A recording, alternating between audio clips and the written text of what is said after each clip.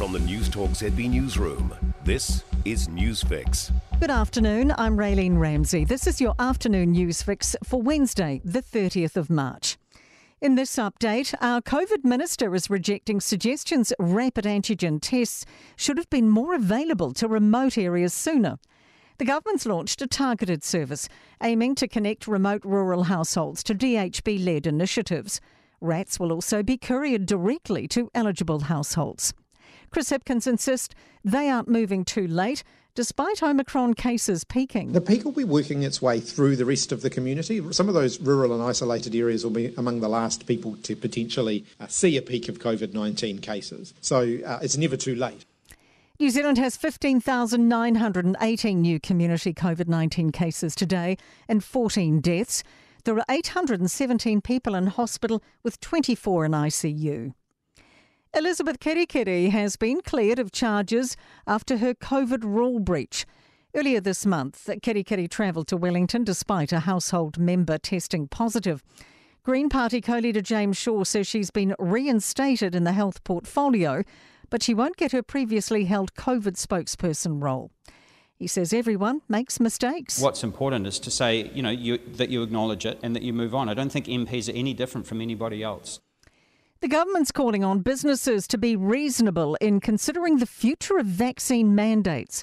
New Zealand's preparing for some COVID mandates and pass requirements to be removed on Monday. Chief Political Reporter Jason Walls has more. Workplace Relations Minister Michael Woods asking employers to keep employment law in mind when making decisions in the coming days. He's calling on business owners to work in good faith with employees and unions before taking action around unvaccinated workers. And Woods has asked any businesses unsure of what to do come Monday to consult the government's new vaccination guidance.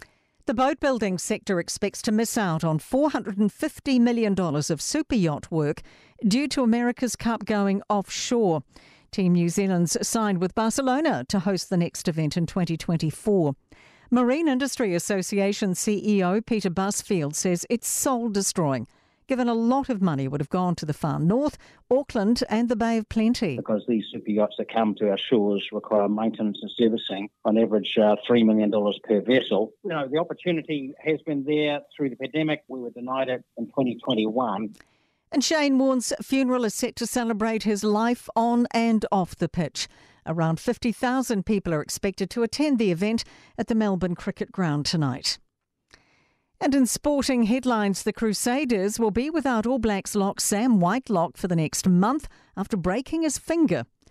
Lydia Ko is highlighting her driving accuracy as key to her chances of contending in the first women's golf major of the season this week in California. And Russia's Daniil Medvedev is one win away from reclaiming the world #1 tennis ranking. I'm Raylene Ramsey. That's your latest news fix. And we'll be back with the next update tomorrow morning from the Newstalk ZB Newsroom. For more news, listen to Newstalk ZB live on iHeartRadio.